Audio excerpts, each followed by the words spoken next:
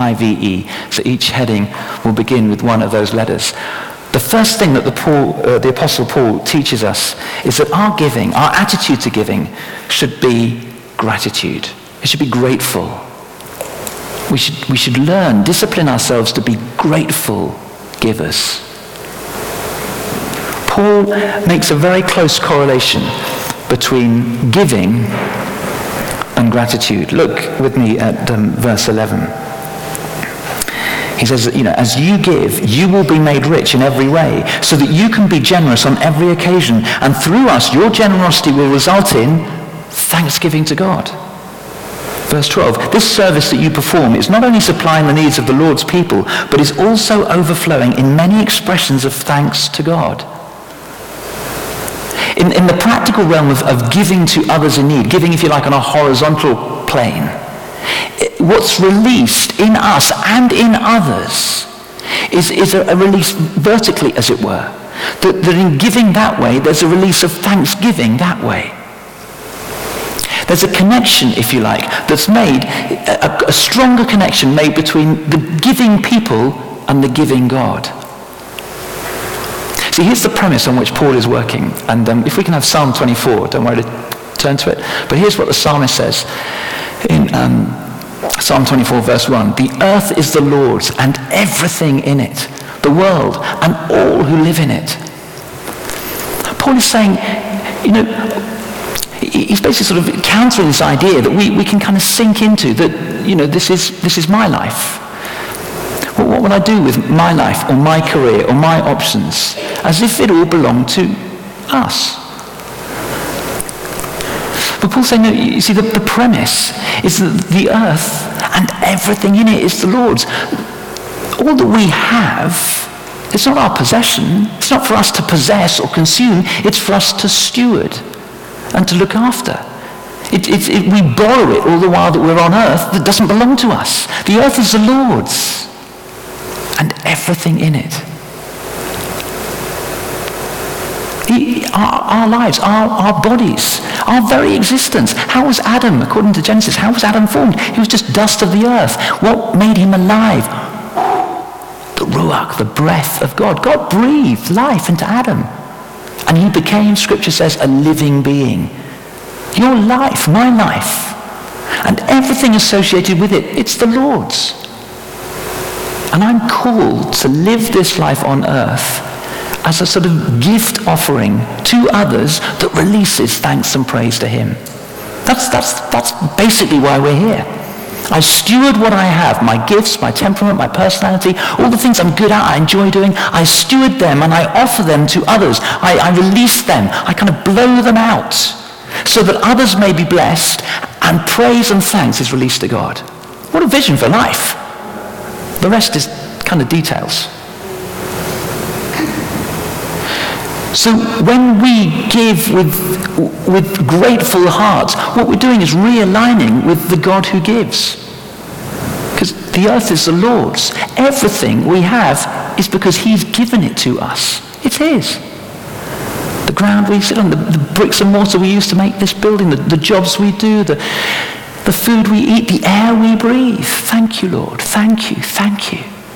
Now, how can I use all of this to bless others in order to release thanks to you? The more I do that, the more grateful I become. And the more I align, it's like sort of gears in the car, the more I align with the giving God. And so I know him and his heart of generosity. And that flows more and more in me and out.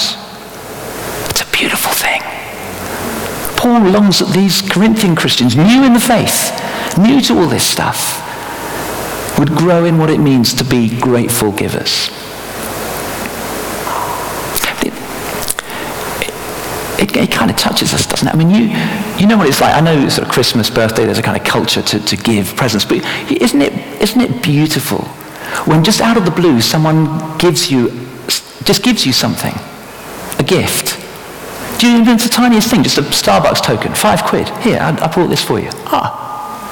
Or theatre tickets, or here, borrow my car, or would you like to, I've got a sort of timeshare on a chalet, I thought you'd like a holiday. Or look, I bought this box of chocolates, or a bunch of flowers, whatever it is, isn't it isn't it? I mean, there's very few of us that go, Flip it round. Do you remember, it's become a phenomenon now, sadly, but on Thanksgiving, is it Black Friday? Is that what it's called?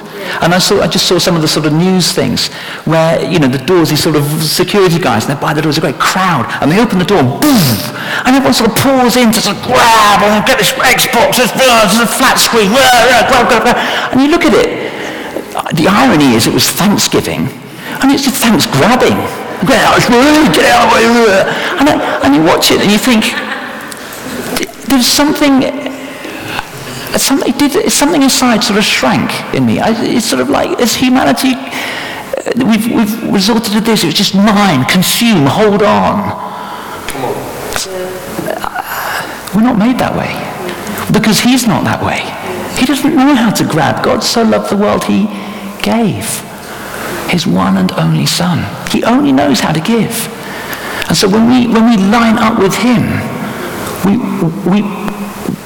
we develop that desire and that discipline and that hunger and that longing to join in with the giving God and to give ourselves. Our giving should be grateful. God loves a cheerful giver, Paul says at the end of verse 7. And the reason is because it demonstrates what we've grasped of God himself. He loves giving. And when we learn to love giving, we're lining up with his heart. We're becoming the people he's truly created us to be. So first of all, our giving should be grateful. Secondly, our giving should be inspired. Inspired. Now, just back a page. Why don't you flip back a couple of pages to 1 Corinthians chapter 16. So I said he's sort of in this conversation with the Corinthians. And chapter 16, verse 1, he's raised here, again, this collection. So he's also been talking to them about this collection for the church in Jerusalem. And here's some really practical advice that he offers them. He says, now, about the collection for the Lord's people, do what I told the Galatian churches to do. On the first day of every week, each one of you should set aside a sum of money in keeping with your income, saving it up, so that when I come, no collections will have to be made. That's just a bit of sort of administrative nous. And Paul is effectively saying, look, you've got some money coming in, and when it comes in, just discipline yourself to set aside that bit for the collection, and this bit for food, that bit for everything else. Just practical stuff. And there is a practical element to the way in which we apportion the resources that God has given us. Absolutely. But here's what he says in the passage we just read. Verse 7. Each of you should give what you have decided in your heart to give. Each of you should give what you have decided in your heart to give. In other words, there's an element in which, at its core, our giving should be inspired from the heart. And I want to say, in a sense, from the Spirit.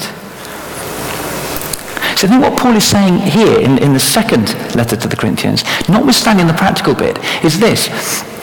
And let's apply it for our situation here, but not dissimilar in many ways to the Corinthian one. They had bills to pay, they had taxes to pay, they had food to put on the table, they had children to look after, they had they had all sorts of expenses, and just like we do here. And I know what the living expenses are like in London.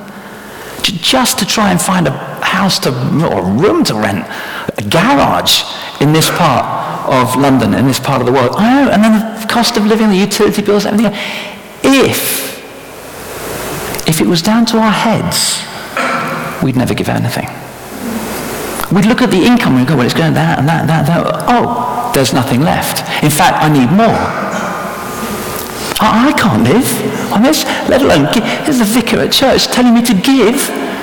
Now, in our heads, we wouldn't do it. I wouldn't do it. That's why Paul says, decide in your heart.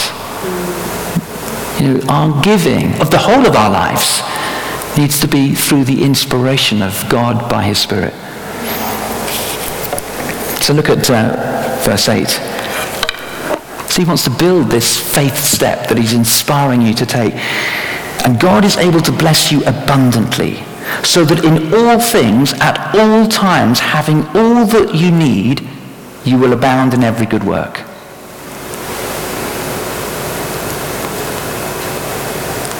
God is able to bless you abundantly. Able, he wants to, he loves to. It's in his heart. Sometimes we have such a miserly view of God. I'm going to make these human beings, I'm going to place them in London 2015, and then I'm going to give them nothing to live on.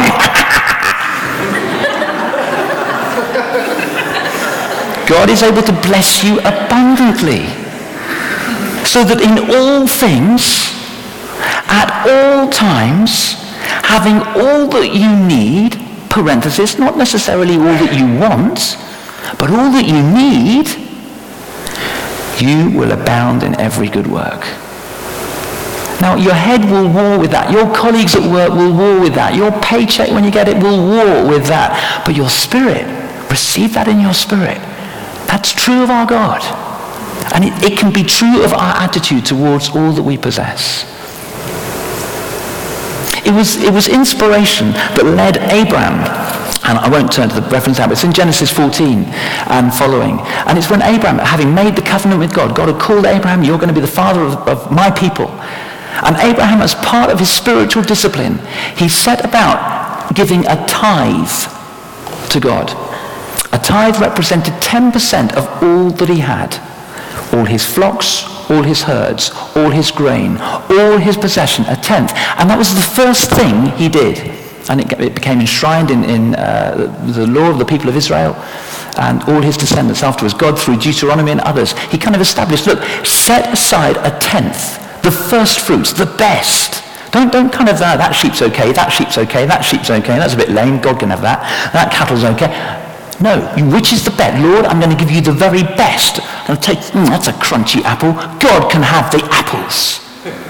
And God can have the very best. 1/10, 10%, everything set apart. And it was brought into the storehouse or the grain house, the center of the community.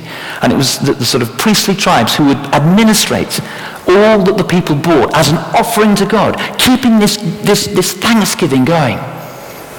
And God, through the law, he said, great. And what I'm going to do through this practically is I'm going to use this gift offering, this tithe, to bless others. And so you see it in different bits of Deuteronomy.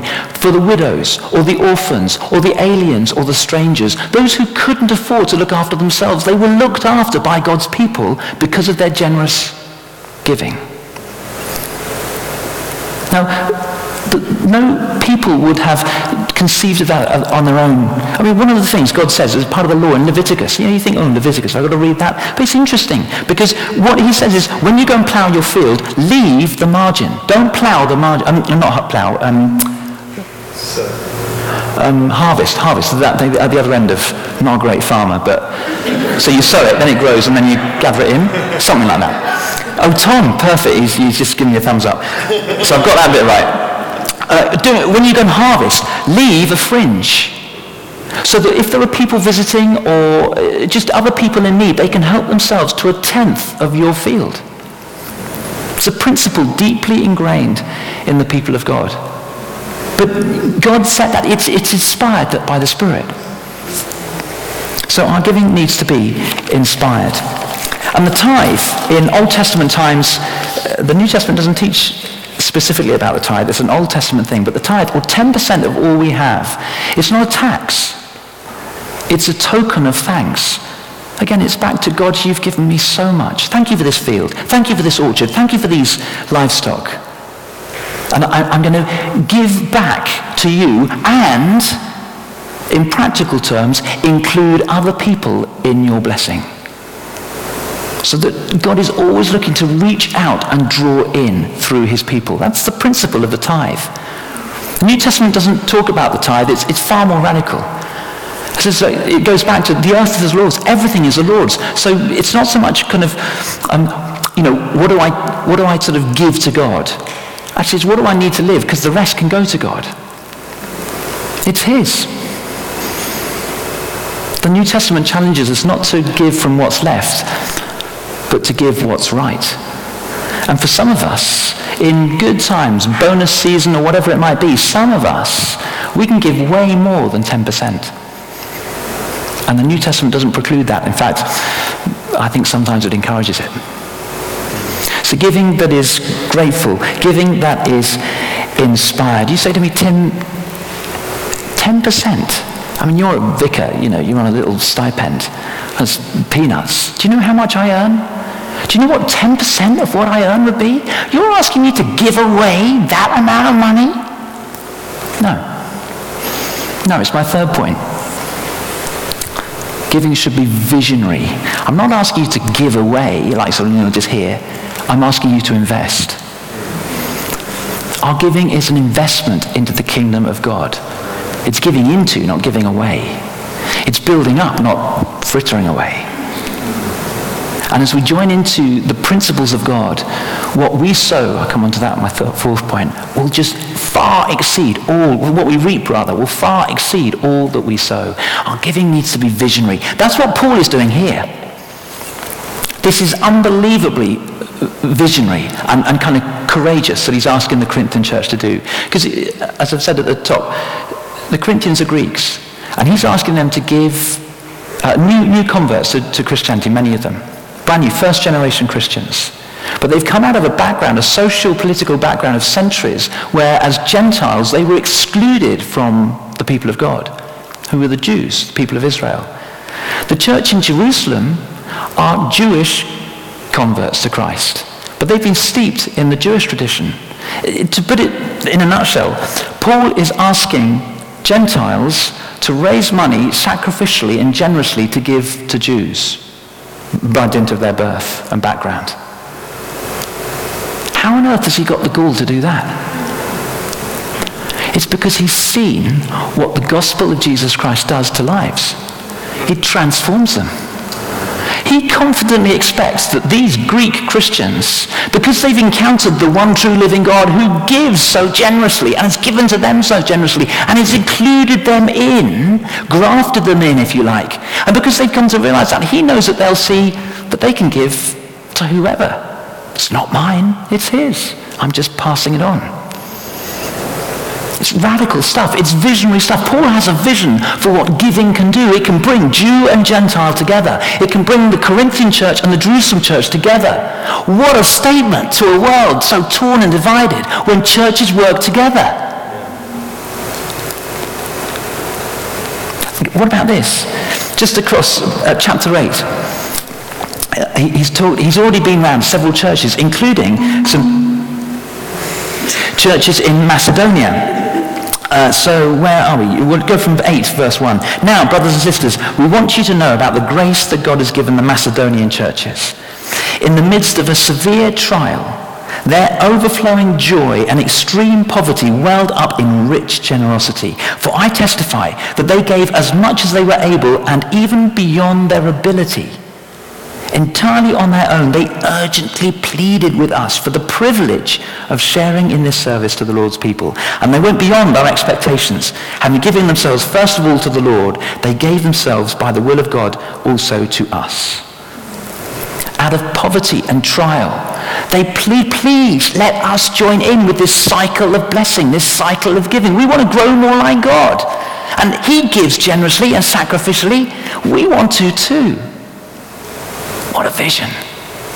To grow more like God, by being more like God, by giving like God gives, joining in with others so that the church can flourish. Even though they're being herded off to the lions and herded off to the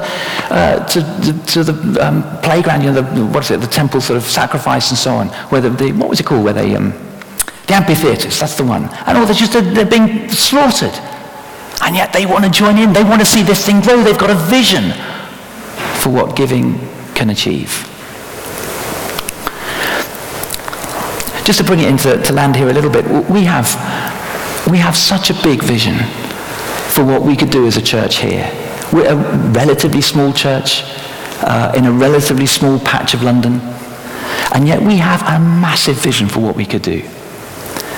And as a result, we've kind of, as a PCC and a leadership, we've been setting a budget, and in order to, we believe God is calling us to do this and this and this and this. And in order to enable that to happen, we will need this and this resource. And it basically boils down, there's a bottom line. And the bottom line is that we need more income than we've had last year. I'll refresh this at the end, but just so you know now, what we've worked out we need, we put it this way. If we had 18 new givers giving at the average rate of 2014, an average giver from 2014, we've annualized 2014, and if we had 18 new givers over and above what's already been given, we will meet our basic need for this year, as we believe God has called us to do. Actually, just while I'm on this, I was going to say this near the end, but I'm on it now. This is John Viney. He's drawn me a pretty graph. He's our treasurer. And insofar as I can interpret it, 18 new givers to cover, 34 new givers at the average rate of giving, 34 new givers, and we'll do all that we intend to do this year. We don't have to do, but we love to do. And 45 new givers, over and above what we already have, 45 new givers, and we would do we've got a sort of wildest dream. You know, we dream dreams. What would we love to do? Well, we could do that, and some, with 45 new givers. Now, I'll leave that with you. I reckon we can do that. I just ask you to share the vision. Well, you say to me, well, look, Tim, in practical terms, there's kind of giving to God. We give out in obedience to God, irrespective of where the money goes. We give because God calls us to give, and we join in this cycle of blessing. Full stop, new paragraph. So where does the money go? What is this increase in income that you're asking for? Where's that going to go? How do you account for that?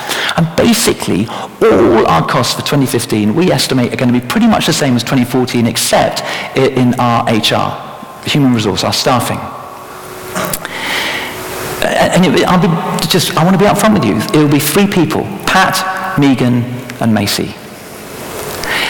We had a great deal. It's through the generosity of HTB that we got sort of Pat for half price. What a bargain. And we've been in conversation with HTB, and they have said, now you can pay for him. And we said, yeah, thank you, God bless you. Because what a gift Pat Allerton is to the church. Yeah.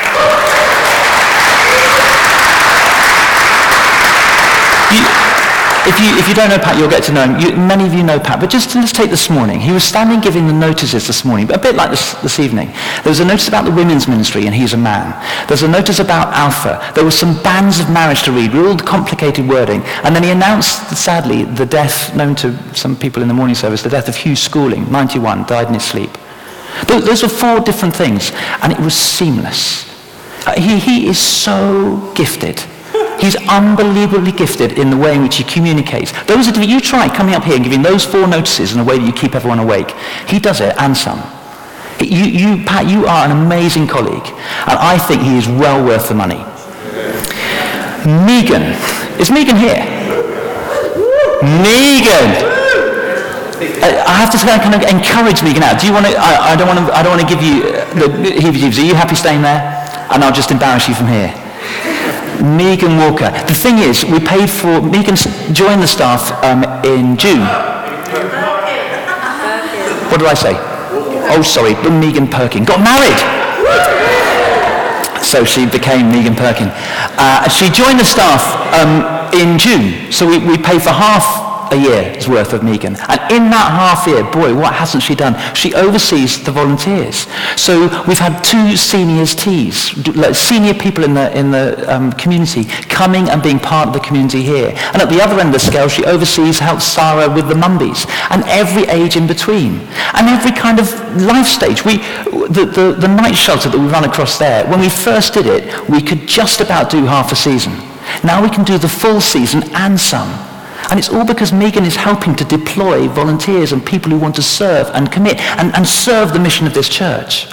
And we've just got plans for that to increase and increase and increase. So we want Megan to stay on staff. Yeah. Hands up, who also wants Megan to stay on staff? Yeah. Fantastic. Can we have Macy? Is it possible? Macy's gone back to the States, but Macy is basically our sort of pocket rocket from Texas. And she's gone back to be with her family, but she made a little DVD. That's not Macy. Here she is. Hi, I'm Macy, and I'm the children's worker. Can we pause it? Past term has been... Sorry, just to explain, the technology hasn't quite caught up, so Macy's mouth doesn't catch up with her words. So we're going to look at Macy, but listen to what she says, okay? Great. Macy and I'm the children's worker. This past term has been phenomenal with our outcome kids. We've actually doubled in size. Not only that, we were able to put on the Bright Party, which I'm not sure if you heard about it, but we had a bouncy castle, we had glow-in-the-dark Play-Doh, we put shaving cream on our face and used What's-It to throw it at one another. Dino the dinosaur, I'm sure you've seen him, so much fun. And then we had the carol service, which over 400 people came, and with loads of kids running about. Amazing. And then this next year, we're just getting really excited. Our curriculum, we're going to be learning about the life of Jesus, so kids can come to know the Lord.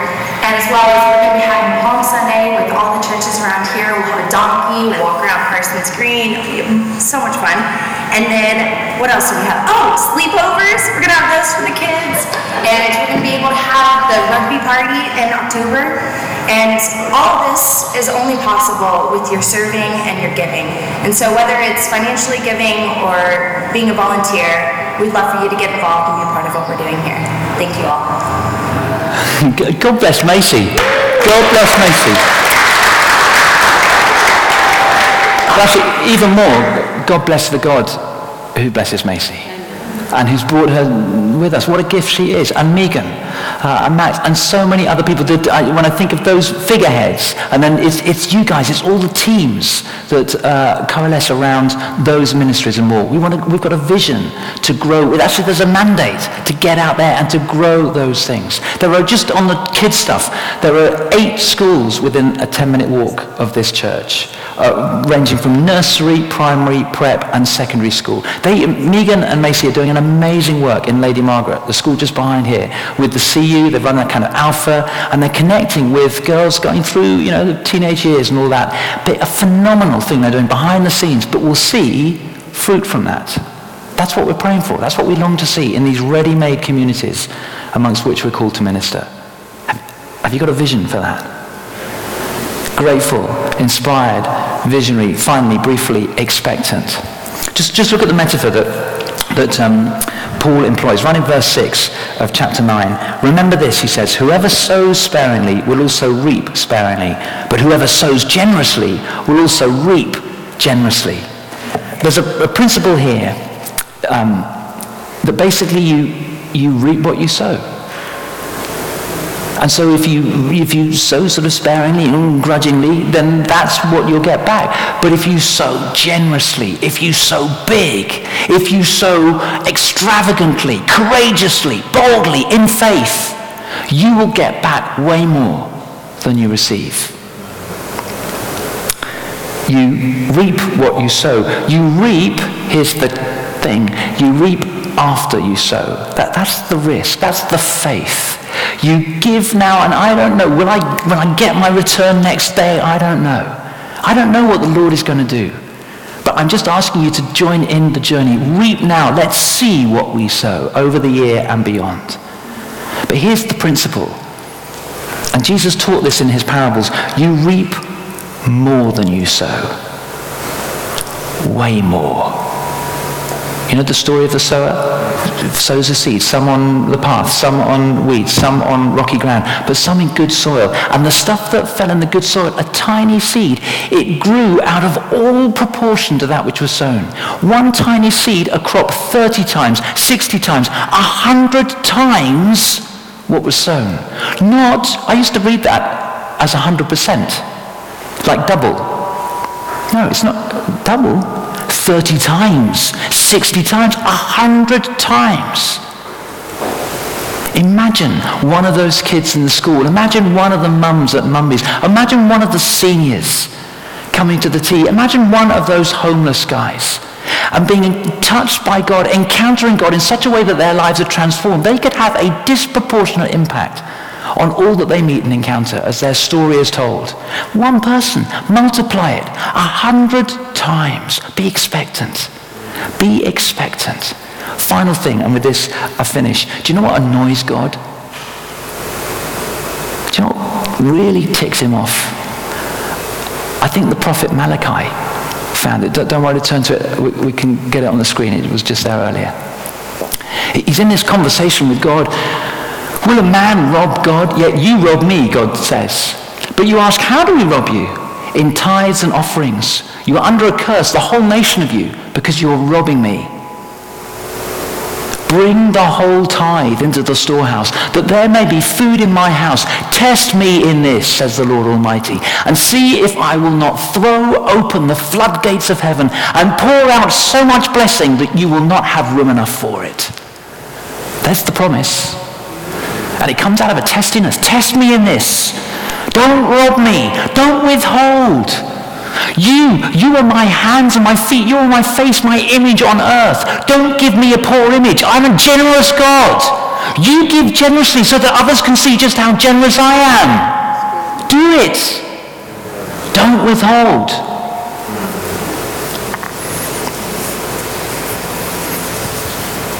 Someone once said, if your vision doesn't scare you, it offends God. I'm slightly worried that we've gone a bit small on this. I'm slightly worried that these graphs are a little bit sort of flat. I'm a little concerned it should be boof, because I've seen some of the cars you drive. Hey, let me just say, can I just say, so you know, and I promise you this is true,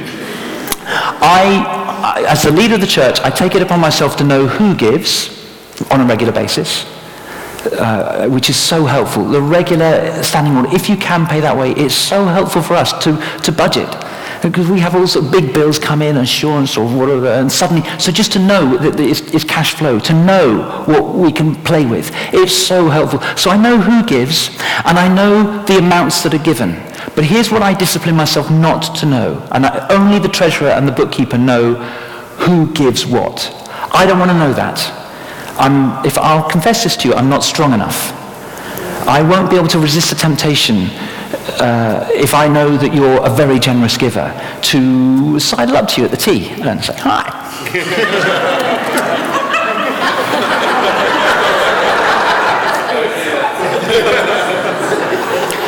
Because I want to treat all of you equally. I just want to treat you as the Lord treats you. I don't want to be skewed. I don't think I could take that knowledge. I'll confess that to you. So I'd rather not know it. So I know who gives, and I know what is given, but I don't know the correlation. And I ask the treasurer, when we're in conversation, they're sending me documents, I say, please can you make sure that the documents you're sensitive to, I don't see. Okay? But I'm just saying, as I live around here, I've got an idea what lawyers and accountants and consultants earn. And I know I can do maths on 10%. So I've got a rough idea on what we could, the giving potential of this area in general and this church in general. I reckon God and us, if he says that to Malachi and he says that to us now, couldn't we just blow this place apart? I reckon we could meet this target tonight, frankly. I know this sounds a bit strong, but I only get to speak twice a year on it, so I'm just making the most. So I'm going to close there, just with this idea that the earth is the Lord's, and that God loves a cheerful giver, and that we can join in the grace of giving to bless others and include them in the blessing of God. So what we're going to do as we come to a close is we're going to worship, because actually giving is part of our worship. And by way of response, we've got this offering basket here.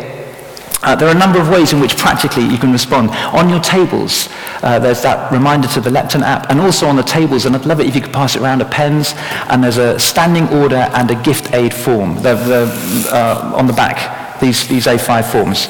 That's a standing order form, and on the back is a gift aid form. If you're a taxpayer in the UK, then we can reclaim the tax. And so your giving is it 20% now? I can't remember what it is, but it's 25. We get an extra 25% back on whatever you give if you pay tax in this country. I'd love just to allow a little bit of time as the band are getting ready to come back, and before we worship in song, for you to pray.